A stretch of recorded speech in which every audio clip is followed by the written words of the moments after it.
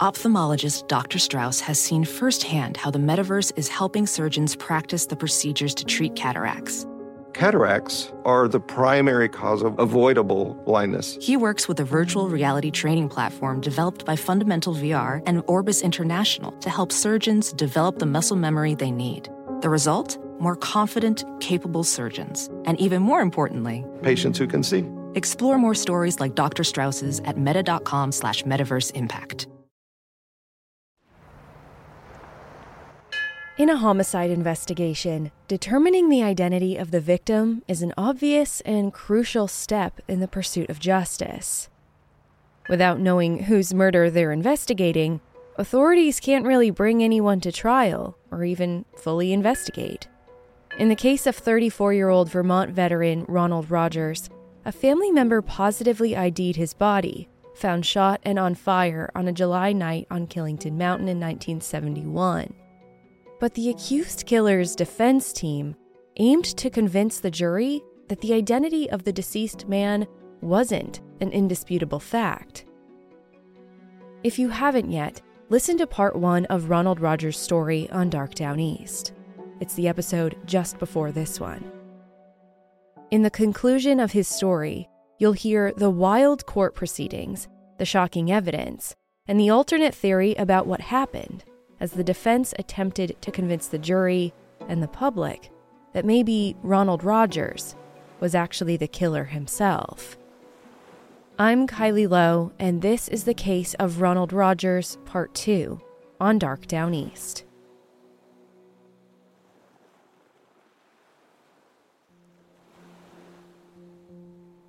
It was 10:30 p.m. the night before the 4th of July in 1971, when a father and son discovered the badly burned body of a man down over an embankment off Roaring Brook Road in Killington, Vermont. A family member later identified the man as 34-year-old veteran Ronald Rogers. Further investigation and an autopsy revealed that he had been killed by several shotgun blasts, and the fire was set after his death. His death was ruled a homicide from the very beginning, and the search for potential suspects started in earnest. Detectives released limited information about the evidence, including the stomach contents of the victim, in hopes of tracking Ronald Rogers' last movements on the night of his death. But the case stalled out for several years until new information brought to light in 1974 led to an arrest warrant for a man named Robert Gaucher, a former taxi driver in Rutland, Vermont. Although the arrest warrant was a promising development in the homicide investigation, authorities had to locate Robert Gaucher first. It took 3 more years to track him down in Texas and get him back to Vermont to stand trial. The victim, Ronald Rogers, was supposed to stand trial on armed robbery charges for the second time, just days after he was killed.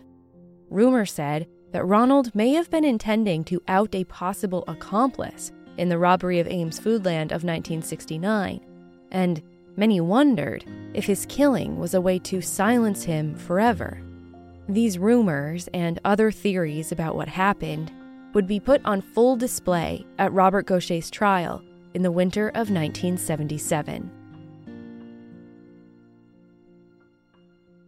The trial date was set for November 1st, 1977, but it wouldn't begin until December of that year. The defense had already asked for and had been granted a change of venue, but still, with the extensive media coverage surrounding the case and the trial, the jury was sequestered to protect Gaucher's right to a fair trial. 2 public defenders, Barry Griffith and Donald Graham, represented Gaucher, while the state of Vermont was represented by Rutland County State's Attorney John S. Liccardi. Justice Edwin Amadon presided over the proceedings. In their opening arguments, Liccardi explained that their witnesses would show that the defendant had motive and opportunity to kill Ronald Rogers. Witnesses would place the two together on the night of Ronald's death. Liccardi also stated that Gaucher even confessed to the crime, and they'd call that witness to the stand to share her story. The prosecution aimed to establish a motive for Robert Gaucher to kill Ronald Rogers, showing that Robert could have been involved with the Ames Foodland robbery in 1969. Although no second suspect had ever been publicly disclosed, and Gaucher was never charged or indicted on crimes relating to that robbery, a witness testified that on the evening of the robbery, Gaucher was within the vicinity of the supermarket. Marilyn Perkins operated the taxi service that Gaucher worked for at the time, and she said that on June 9, 1969, Gaucher was at her house, just 2 blocks away from the store.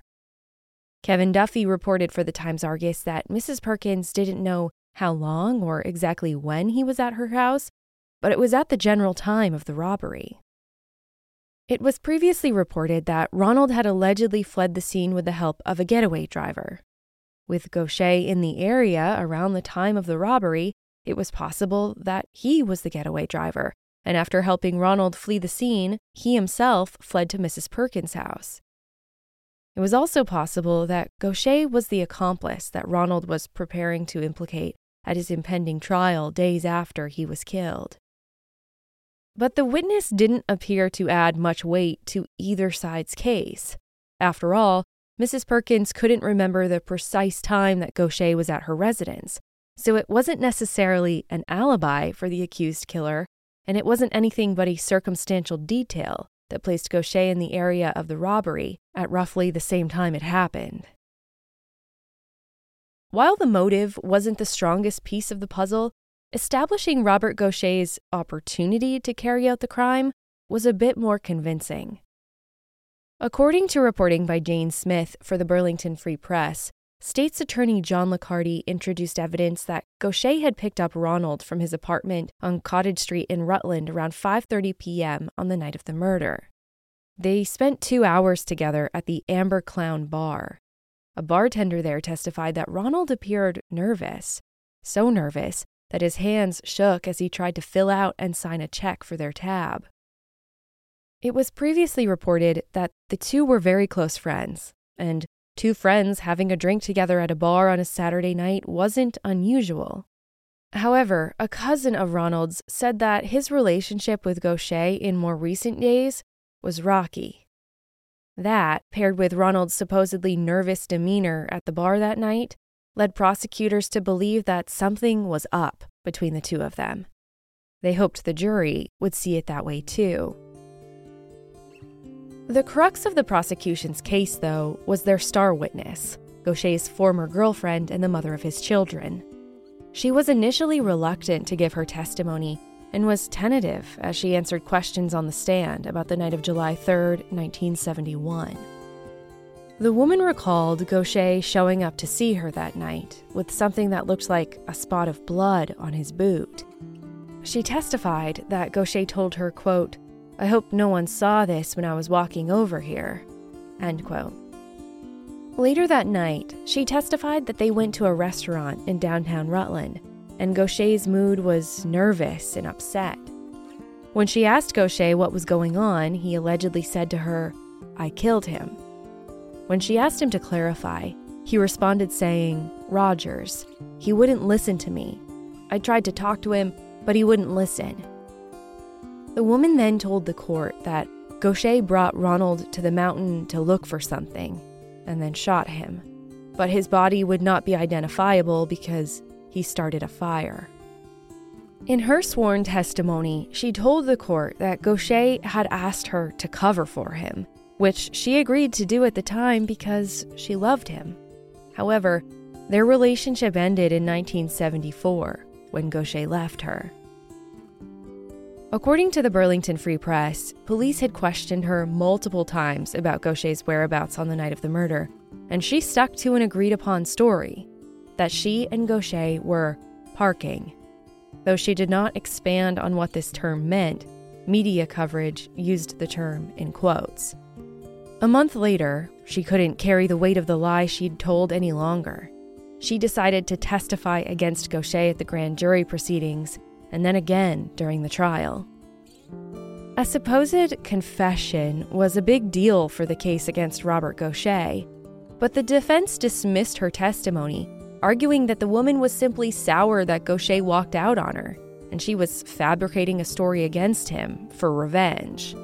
On cross-examination, the defense attorney asked her, quote, "Don't you regard this trial as your chance to get back at him?" End quote. She seemed irritated by the question, sighing deeply before responding simply, no. In a trial, nothing is considered a known fact until it is entered into the record, and so the state had to establish the identity of the victim that the defendant was charged with killing through witness testimony. The prosecution called Ronald Rogers' uncle to the stand, who was also a Rutland police officer. Edwin Hall had been the one to identify Rogers after his death, primarily based on identifying scars, a tattoo, and facial features, including a condition called hematoma oris, colloquially referred to as cauliflower ears. The body was also clothed in a shirt with the name Ron A. Rogers printed on it, though Hall testified that he did not base his identification on that t-shirt. Hall had been part of Ronald's life since he was a child and helped raise him, so he was assumed to have enough memory of Ronald's appearance to make a positive identification. He told the court, quote, "I have no doubt at all that the body was Ronnie," end quote. But public defenders Graham and Griffith were about to raise all the doubt they could around this basic fact. Rutland County Sheriff Lee Jones testified that no formal methods of identification, no systematic identification of the victim was made. That is, no dental records or blood tests or even fingerprints were used to confirm the positive identification made by Ronald's family member. This detail would give the defense their foothold for a bizarre story, that the victim in this case was not actually Ronald Rogers, and therefore their client Robert Gaucher could not be convicted of killing him. Welding instructor Alex DeClaire knows VR training platforms like Forge FX help students master their skills. There's a big learning curve with welding. Virtual reality simulates that exact muscle memory that they need. Learn more at meta.com/metaverseimpact. Look around. You can find cars like these on AutoTrader. New cars, used cars, electric cars, maybe even flying cars. Okay, no flying cars, but as soon as they get invented, they'll be on AutoTrader. Just you wait. AutoTrader. Dr. Lawrence Harris was chief medical examiner at the time of the murder, and he examined the body of the victim and conducted the autopsy in 1971. You'd think that the medical examiner who originally worked the case would be a witness for the state. But Dr. Harris's testimony for the defense would turn the case completely on its head. Throughout the investigation, one of the key pieces of information released to the public were details of Ronald Rogers' stomach contents in hopes of tracking his movements on the night of his death. According to the autopsy performed by Dr. Harris, the victim consumed a traditional New England boiled dinner with corned beef and uncooked carrots cut in a specific curlicue shape, possibly by a potato peeler. However, a waitress at the Rutland restaurant testified that she saw Ronald Rogers on July 3, 1971, and that's not what he ate. He was a regular customer, and she had a clear memory of what he looked like and of his presence at the restaurant that day.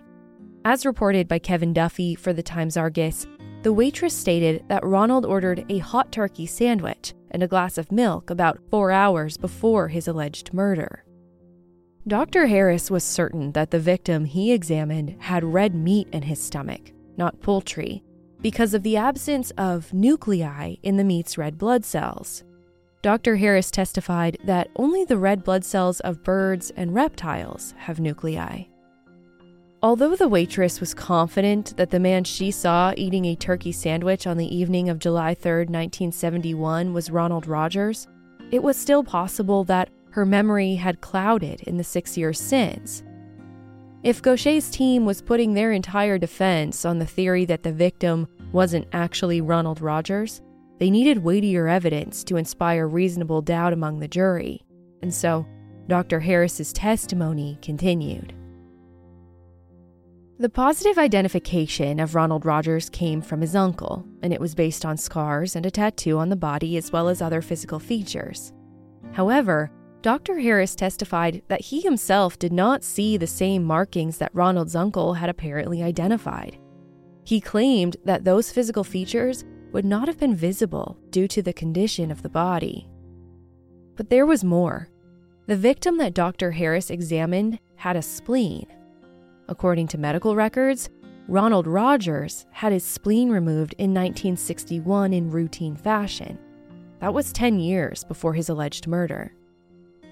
Sometimes, according to Dr. Harris, an accessory spleen can grow in place of the original one when it is removed. An accessory spleen is smaller and shaped differently than an original spleen. It would have been hard for a pathologist to mistake the two. According to reporting in the Rutland Daily Herald and original court documents, the judge asked Dr. Harris if the spleen he identified was the victim's original spleen. Dr. Harris said that, yes, it was the spleen the man was born with. The information stunned the courtroom. The Rutland Daily Herald reported that prosecutors were visibly upset by this surprise testimony by Dr. Harris. His claims were so shocking that the prosecution asked for a recess immediately following his testimony. The court remained adjourned for an hour and was expected to resume, but Judge Amadon ceased proceedings for the day and ordered the trial to resume after the weekend. Why bring this up now? Why raise doubt regarding the identity of the victim 6 years after the fact? Dr. Harris continued his testimony when the trial resumed the next week, explaining that no one investigating the murder suspected that the body belonged to anyone other than Ronald Rogers. Police would have needed to request fingerprinting, dental records analysis, or blood tests, but according to Dr. Harris, those scientific methods weren't requested and just weren't part of the identification process after Edwin Hall ID'd the body. And apparently, it wasn't Dr. Harris's place to challenge the investigators on this, despite him holding firm that fingerprinting should always be part of the identification process for a disfigured corpse.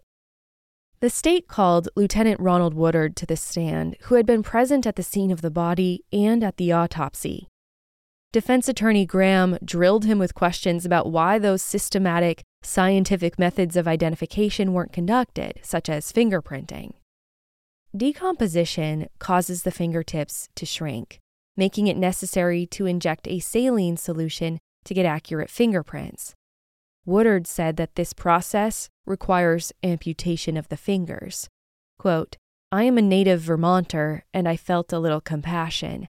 I don't think you should unduly mutilate the body if there's no need for it." End quote. The defense did not dispute that the badly burned body of a man was found off Roaring Brook Road in Killington on July 3rd of 1971. They did not deny that the man was a victim of a homicide. And Robert Gaucher's public defenders were not required to suggest another theory about what happened or present a possible alternative suspect in defense of their client. All they needed to do was to get the jury to reasonably doubt any piece of what the prosecution presented as fact. But the defense went there anyway. After exposing the investigative missteps and revealing that the victim was not scientifically identified and therefore the identification could be incorrect, they went on to suggest a bizarre alternative theory. They argued that Ronald Rogers was actually the killer, and he killed his look-alike to make people think he was dead, to avoid facing his second trial for the 1969 armed robbery charges. Ronald's cousin Nancy testified to a scheme that he had supposedly disclosed to her about 6 months prior to the murder. It was a plan Ronald had in case he wanted or needed to disappear. Nancy stated in her testimony that Ronald was even boastful about it, saying that he could get away with the quote-unquote perfect crime. Nancy went on to describe a perfect crime that closely mirrored the actual murder on trial. She testified to the jury that Ronald said if he ever needed to, he would kill a man in town who looked enough like him that they could be mistaken for brothers. He'd shoot him with a shotgun because he told her that shotgun pellets were impossible to trace. Then, she testified, Ronald said that he'd burn the body on the mountain. She assumed the mountain meant Killington Mountain. However, Nancy said that even though Ronald seemed serious about it, he told her to, quote, pass it off. It's just a joke. I didn't mean it. End quote. Nancy also told the court that her cousin Ronald wouldn't have disappeared for as long as he'd been gone at that point without calling to check in with family. 6 years was a very long time. Quote, he might go away for a week or a month, but he would always call and say he was all right. End quote. When Nancy was shown photos of the victim, she couldn't confidently say if it was her cousin. She testified that it looked like him, but she couldn't be sure it was him. In their final arguments, Rutland County State's Attorney John S. Liccardi reminded the jury that Robert Gaucher had motive and opportunity to kill Ronald Rogers. Ronald was believed to be preparing to implicate Gaucher in the Ames Foodland robbery that was set to go to trial for a second time just days after Ronald was killed. The pair had been seen together that evening, and Gaucher's alibi was broken apart when his ex-girlfriend testified against him. The defense, meanwhile, summarized the stunning medical testimony from the original pathologist who performed the autopsy. They pointed back to the lack of scientific identification methods and Ronald's plan for a so-called perfect crime, which he allegedly disclosed to a cousin just months before his death. And Graham and Griffith encouraged the jury to see that there was no direct evidence of a planned killing or premeditation, as a first-degree murder charge would require. All the state had, the defense argued, was a story that they dismissed as a fabrication by Gaucher's former girlfriend, told as an act of revenge for him walking out on her and their children. Before the jury was left to deliberate, the defense asked for Robert Gaucher to be acquitted, stating that it was, quote, impossible for a reasonable jury to conclude beyond a reasonable doubt that this was Ronald Rogers, end quote. They cited the medical evidence and testimony by Dr. Lawrence Harris, who performed the autopsy. Though the identity of the man was central to the case, neither the prosecution nor the defense intended to have the body of the victim exhumed to check dental records, at least not at the time.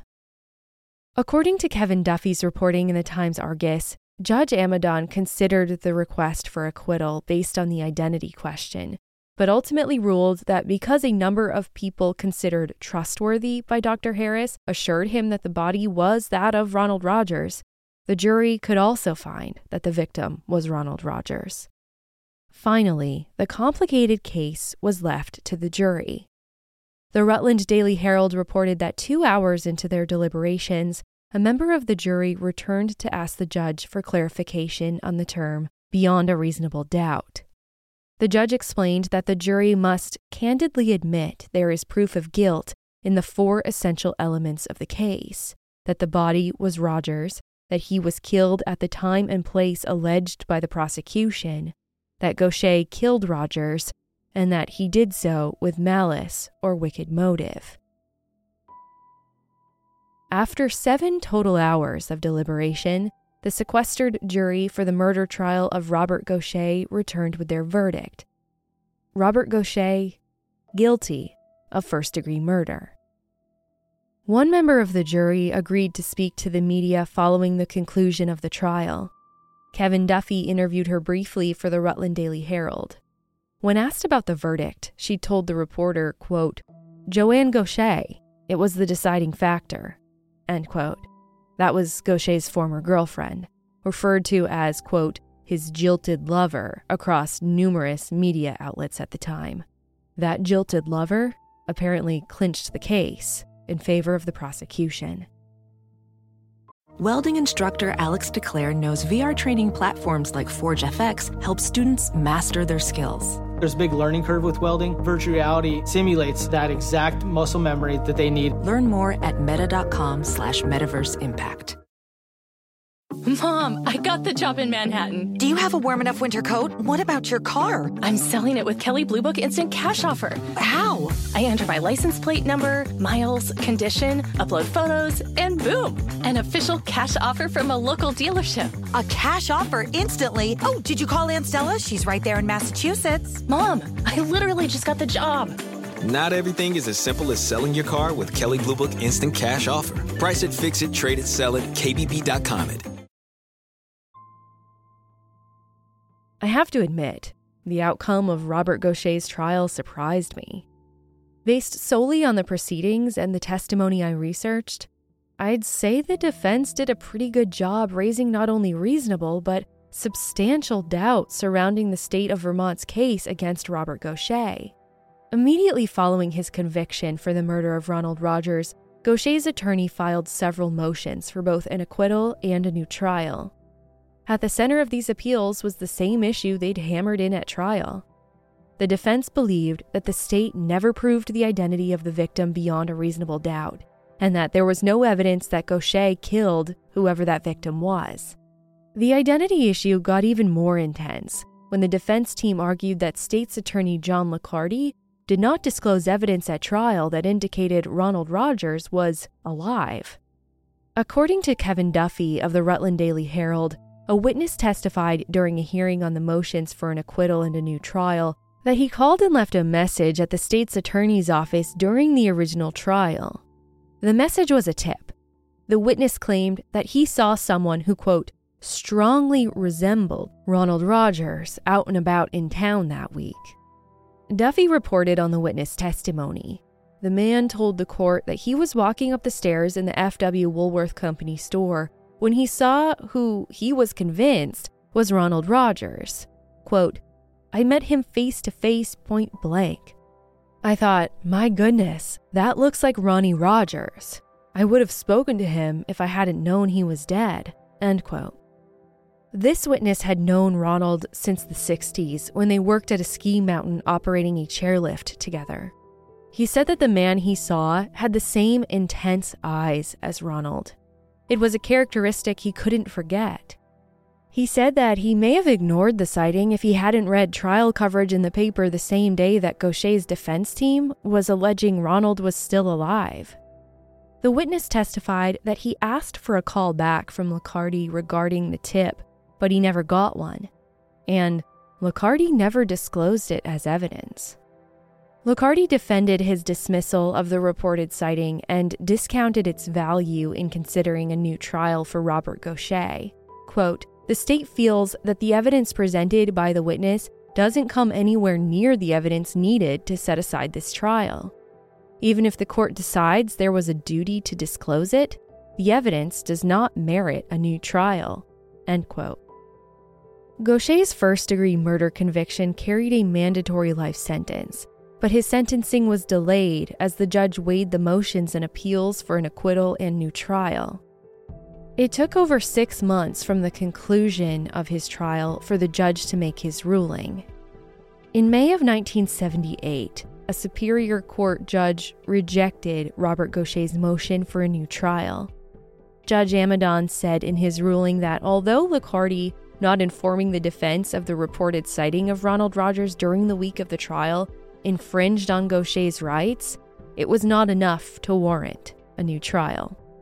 A month later, Robert Gaucher was sentenced to life in prison and remanded to St. Albans Diagnostic and Treatment Facility, where he'd await a decision on yet another appeal.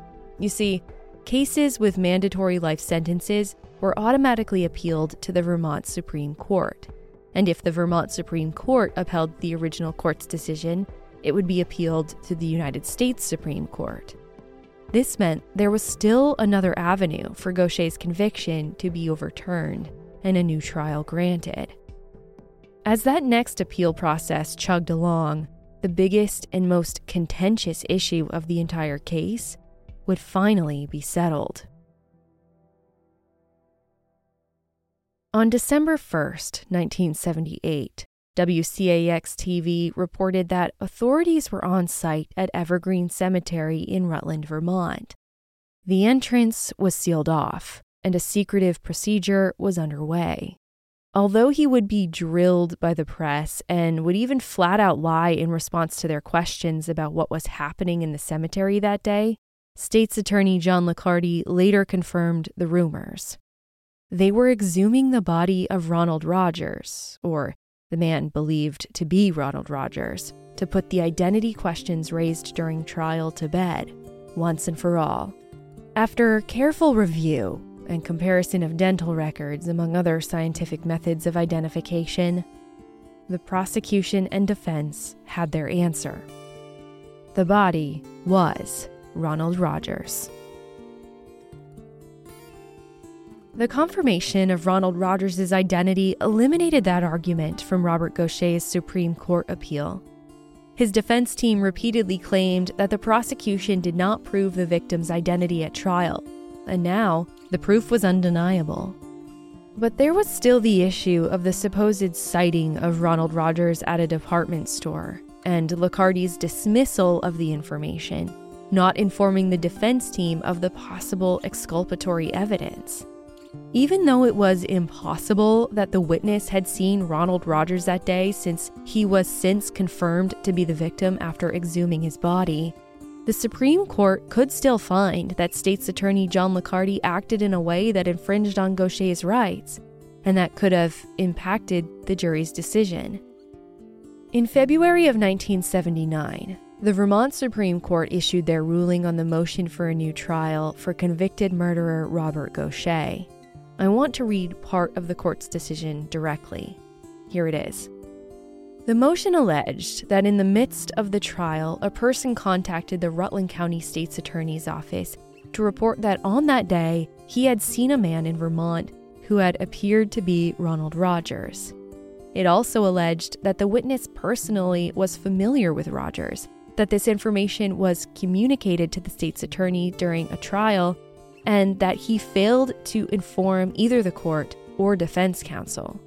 The motion further stated that during closing argument, and in order to convince the jury that the corpse was that of Ronald Rogers, the prosecution stressed that there was no evidence that Ronald Rogers had been seen since the day the murder victim was discovered. It requested that a new trial be granted on 3 alternative grounds.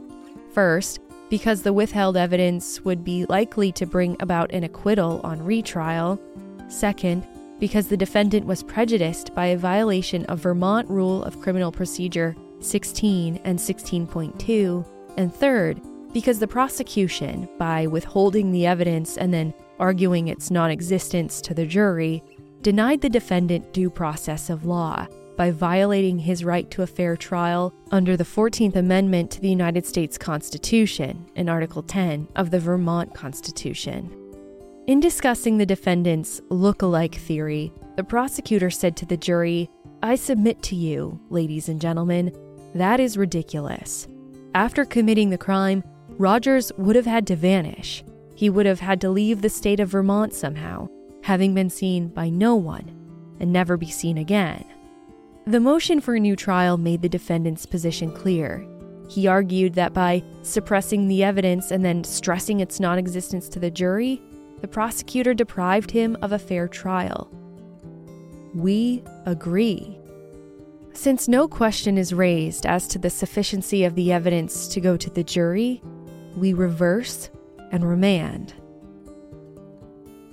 After a year of appeals and motions and exhuming the body of his alleged victim, Robert Gaucher was granted a new trial.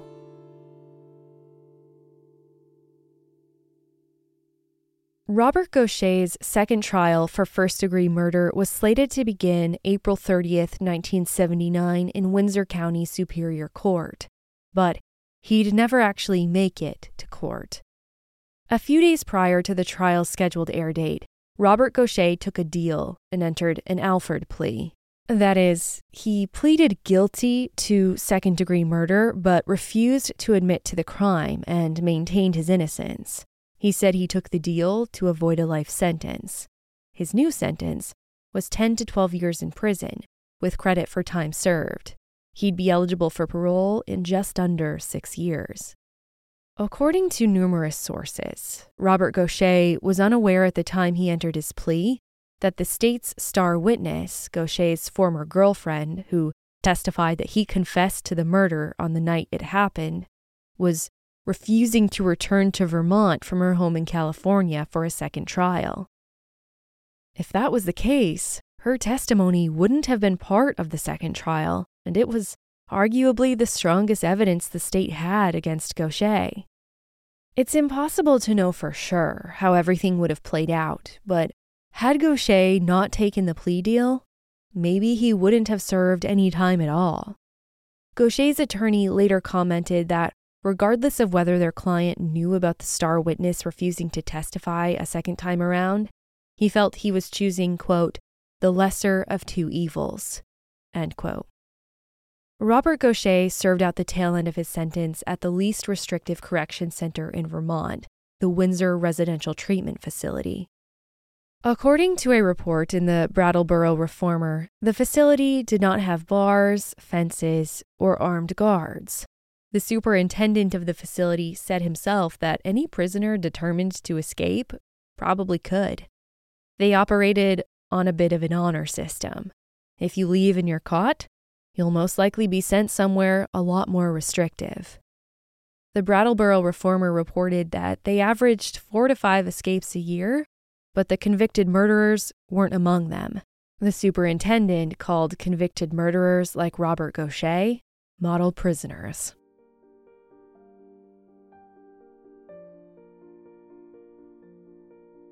In all of the debate around the identity of the man found shot and badly burned late one July night on Killington Mountain in 1971, Ronald Rogers' identity was nearly erased.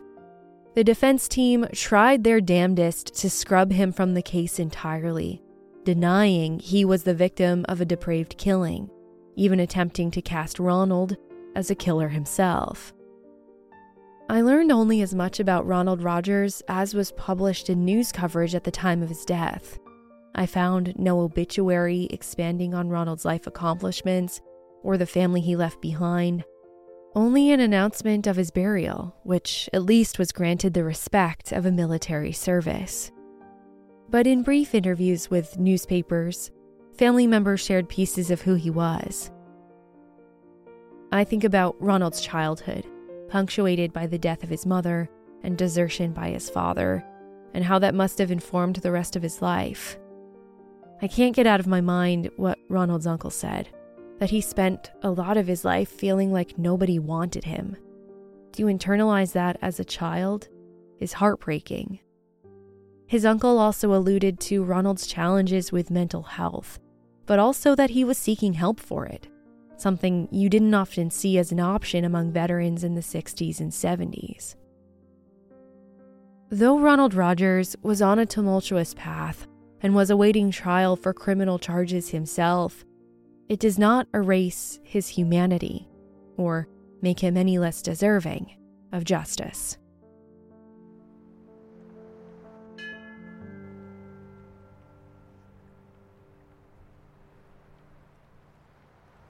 Thank you for listening to Dark Down East. Sources cited and referenced for this episode are listed at darkdowneast.com. Please follow Dark Down East on Apple Podcasts, Spotify, or wherever you're listening right now. And if you could, leave a review on Apple Podcasts. Add a pine tree emoji so I know which episode you came from. I love to hear what you think of the show and what you want to hear next, and reviews are really the best way to support this show and the cases I cover. If you have a personal connection to a case and you want me to cover it on this podcast, please contact me at hello@darkdowneast.com. Thank you for supporting this show and allowing me to do what I do.